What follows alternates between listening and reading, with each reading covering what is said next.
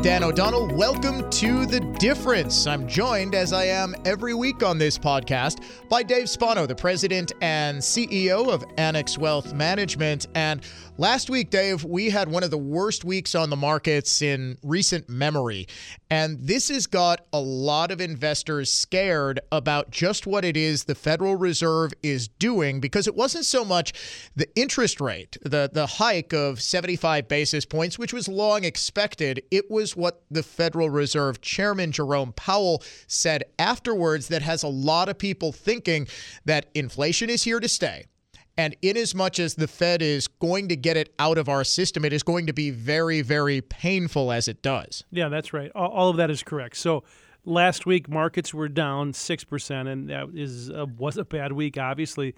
And as you said, Powell said 75 basis points, market highly expected that. But afterwards, he said that rates are likely to continue to go up. They're going to raise rates in the next meeting and perhaps the next meeting beyond that. It's already been 5 rate hikes already this year. And so they're trying to catch up to the 2-year Treasury market. First of all, it was at effectively 0 in March of this year, and they continued with quantitative easing and buying bonds in the open market. So that all was spurring on inflation just in March. And now they're up to 3 to 3.25. That's the range.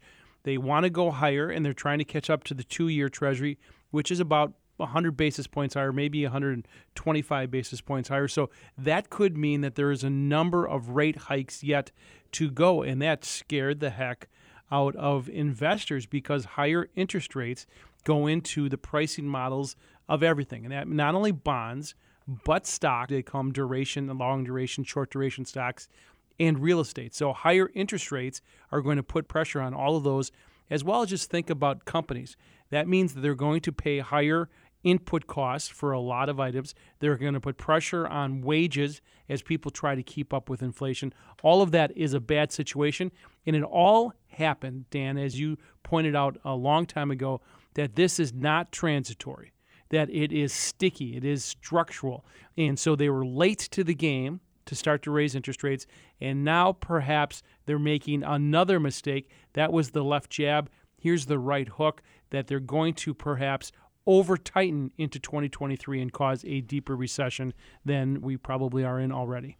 Well, what almost seems unconscionable to me is that the former Federal Reserve Chair, Janet Yellen, now the Treasury Secretary, was warned about this from another former Treasury Secretary, Larry Summers. And I know I sound like a broken record, especially on the radio, when I keep going back to a Washington Post article from February 4th that was so influential that, in fact, the White House was asked about it a couple of days after it ran, in which Summers argued, very persuasively, I think, that a $1.9 trillion stimulus package that the then new Biden administration was proposing was many orders of magnitude greater than what was needed in an already recovering economy, and that if it went through with this amount of money, that we would see inflationary pressure, the likes of which we haven't seen in a while. Yellen came out and said, well, with all due respect to Larry, I've had experience dealing with inflation before, and it's going to be under control, and things aren't going to increase to the point where he is so concerned about it. And this was the message coming from Yellen, coming from everyone in the Biden administration, even as inflation was jumping to 30-year highs by the summer of 2021. So you have Powell, I think, reacting to these statements of everything is fine, everything is fine. I'm reminded of the meme in which the dog is sitting in the room and everything's on fire and he says, this is fine. It's a very common meme on social media. That was Janet Yellen for, a year and a half, until finally by the end of 2021, really not until midway through this year, when they started blaming everything on Vladimir Putin, did they say, okay, well, it looks like inflation is sticky. It looks like only drastic measures are going to get inflation out of the system, and we'd better do something and do something quickly.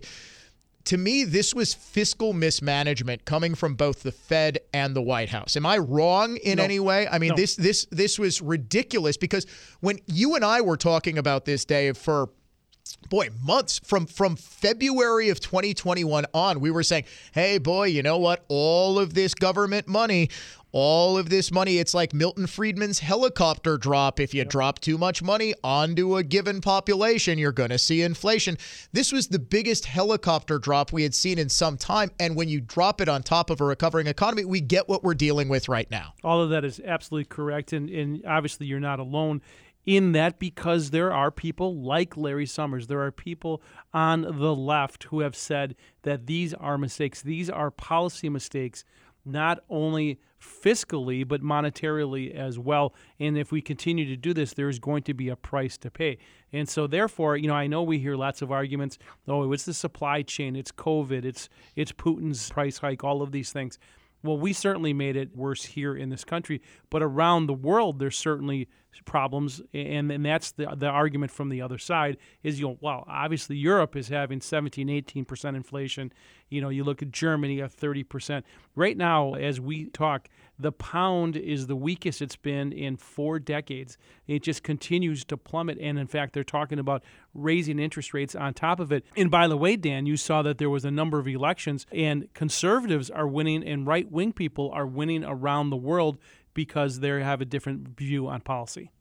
Yeah, and this is something that I think needs to go into consideration, because we're just weeks away now when you talk about the intersection of politics and policy, that I believe, and again, tell me if I'm wrong here, Dave. I don't want to get conspiratorial Dan on you. But the reason that the Fed has acted so timidly in the face of what it had to know from almost the very beginning, when we saw all of a sudden inflation jump from like 1.9%, 2% to 5% in the better part of 2 months. And then it jumps again, and we haven't been below 7% since the start of 2022. The Federal Reserve and the chairman, Jerome Powell, was appointed by Donald Trump and serves at the whim of the current president, Joe Biden, that he doesn't act aggressively to get inflation out of the system, knowing full well it's going to crash the economy before a midterm election. So now what are we talking about? That we're going to see the most painful effects by 2023. Well, if we see the most painful effects right now, September of 2022, that means Democrats have no shot in the midterms. President Biden loses his governing majority. And this, I think, is the reason, almost more than anything. And I hate to say this is all political, but I think this is the reason the Fed fell so far behind in getting inflation out of the system by raising interest rates more aggressively at the get-go, because it knew full well that it would damage President Biden's party in the midterms, and therefore it would damage Jerome Powell's potential for serving longer as Fed chairman. All right, I love you, but I don't think that they're that the black helicopter thing. I just think they mismanaged. I just think they looked. I can tell you a story. A year ago, maybe a year and a half ago, we had a chance to talk to a local Fed president. And I asked him the very question of, when you increase money supply by 30% and 40%, and folks, what that means is we have printed more money in the last 2 years than in the history of the U.S. dollar. Isn't that in and of itself, isn't that by definition inflationary? And the response was laughable that we got back. And, almost like I was trying to be some big conspiracy guy. It's just the math. And so now you've got this too late to the game. They haven't done enough. And now it got away from them. And now they're trying to put the horse back in the barn. And the problem with it, Dan, is it's hurting constituents, whatever the income level you want to pick. But it's certainly hurting people on the lower income far more. And, of course, you can break down demographics of voting. It's certainly hurting them because prices are going up. Housing prices are a problem. Gasoline, all of those things that we know, that is a problem. So I don't know if it's all about making Biden's party look bad. It's certainly a problem, and it's certainly mismanagement, and it certainly was mismanagement then. And what I'm saying right now, that was the left jab. This is the right hook. The right hook is they're going to tighten it so hard and so much that it's going to cause a continued choking, because it has a lagging effect into 2023. We know we had 2 negative back-to-back quarters of negative GDP. If you look now, Dan, at the GDP tracker, it's 0.3. So that could be, Jeez. it could be 3 quarters in a row. And I'd like to see how the spin masters try to say that we're not in a recession now. But then we have a lagging effect into 2023. So hopefully this is not 1974, where this continues to go on for a long period of time. We are hoping that at some point that Powell maybe takes his foot off the brake, if you will. But that's not what he said. Dan, he said we have the tools and the resolve to get it to our target of 2%.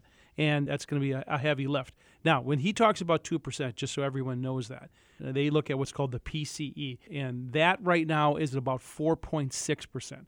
So to get it down to 2 to 2.5% is not out of the question. It's just a heavy lift to do that without causing a further deeper recession. I think you're talking about a depression. If our target rate is to go from 8.3% to 2%. No, the PCE. They look at the PCE. Oh, excuse me. Yeah. PCE. Okay. The But PCE still, is about I mean, 4.5%. Yeah. when you're looking at getting inflation back to quote unquote acceptable normal levels, we're still talking about 50% of what it is year over year. Right. That's right. I mean, so we're talking about going from 8% to 4%. And I'll admit, I fully thought that at some point the year over year number was going to go down solely because we had 30-year highs by, say, August of 2021. Right. So by August of 2022, you're thinking, well, it can't go up. You're right. Yeah. Inflation is going to roll over on top of itself. We couldn't possibly have 8% inflation a year from now. And I was predicting this in August of 21, that you're going to see inflation probably by May, maybe by midsummer. It's going to look better, but it's really even I was about as pessimistic as it gets. Even I couldn't have predicted that we're still going to see record-setting numbers, that the highest year-over-year number we saw was actually in July at 9.1%. That was on top of the already high inflation from July of last year. So to your point about the Fed trying to get this back to normal levels, I mean, the normal train left the station in April of 21. And I don't see how we get it back on track without a crash off the current track. All right, so that could have marked, I mean, when you talked about, you saw that could be peak inflation. And there's a lot of economists on both sides of the aisle, because there are economists on both sides of the aisle, that said that we've had peak inflation and it's beginning to come down. You look at, for example, housing sales. Housing sales have slowed significantly, all the way back to sales numbers that go all the way back to the beginning of the pandemic. We see energy as of this morning, WTI under $80 a barrel. That is lower than when Putin invaded Ukraine, $80 a barrel. So you're starting to see commodity prices and real estate prices begin to slow. And that is my argument. My argument is, if things are slowing down already, do you need to slam the brakes on another 75, another 75, another 50, whatever they are, into 2023? And he said, by the way, that we can continue to do this into 2023. That will cause a problem. So we're going to see if he does really have the resolve. I have a feeling that they're not going to do that. I have a feeling that they're going to be what's called, air quotes here, data dependent, and they're going to start to see these things start to roll over, and they'll be able to slow down those rate hikes, and that'll allow us a little blue sky, and that's, at least that's my hope. Yeah, I think that's everyone's hope, because, I mean, if you slow down the economy to the point where I think it's going, you're going to see a lot of people out of work. Yeah, and that's the one thing. Yeah. Right. That's the one thing that's sort of been pointed to. Well, we're not in a recession because we still have high unemployment. And it is true we have high unemployment. But with the market slowing down to the point that it has been, it is a truly scary situation out there. And that is why, what do we say, Dave? You need to know what you own, why you own it, and how much you're paying for it. But really, I have to tell you a really quick story. We had a client come in this morning, I should say a prospect come in, a potential client, and they raised their statements around and said, look at this stuff. And the wealth manager said, let's go through and have a plan and see if you are on track or not on track. So start with that financial plan. Go through the process of getting the framework of a financial plan. Then you can worry about, what's in your portfolio and why. And that's why start with the plan. And if you come and talk to one of our 8 offices and talk to our wealth manager, that's what they're going to do. They're going to start with a framework for a financial plan. And that's a really important place to start. The place to start is, as always, AnnexWealth.com. For Dave Spano, the president and CEO of Annex, I'm Dan O'Donnell. This has been The Difference. Annex Wealth Management is a registered investment advisor.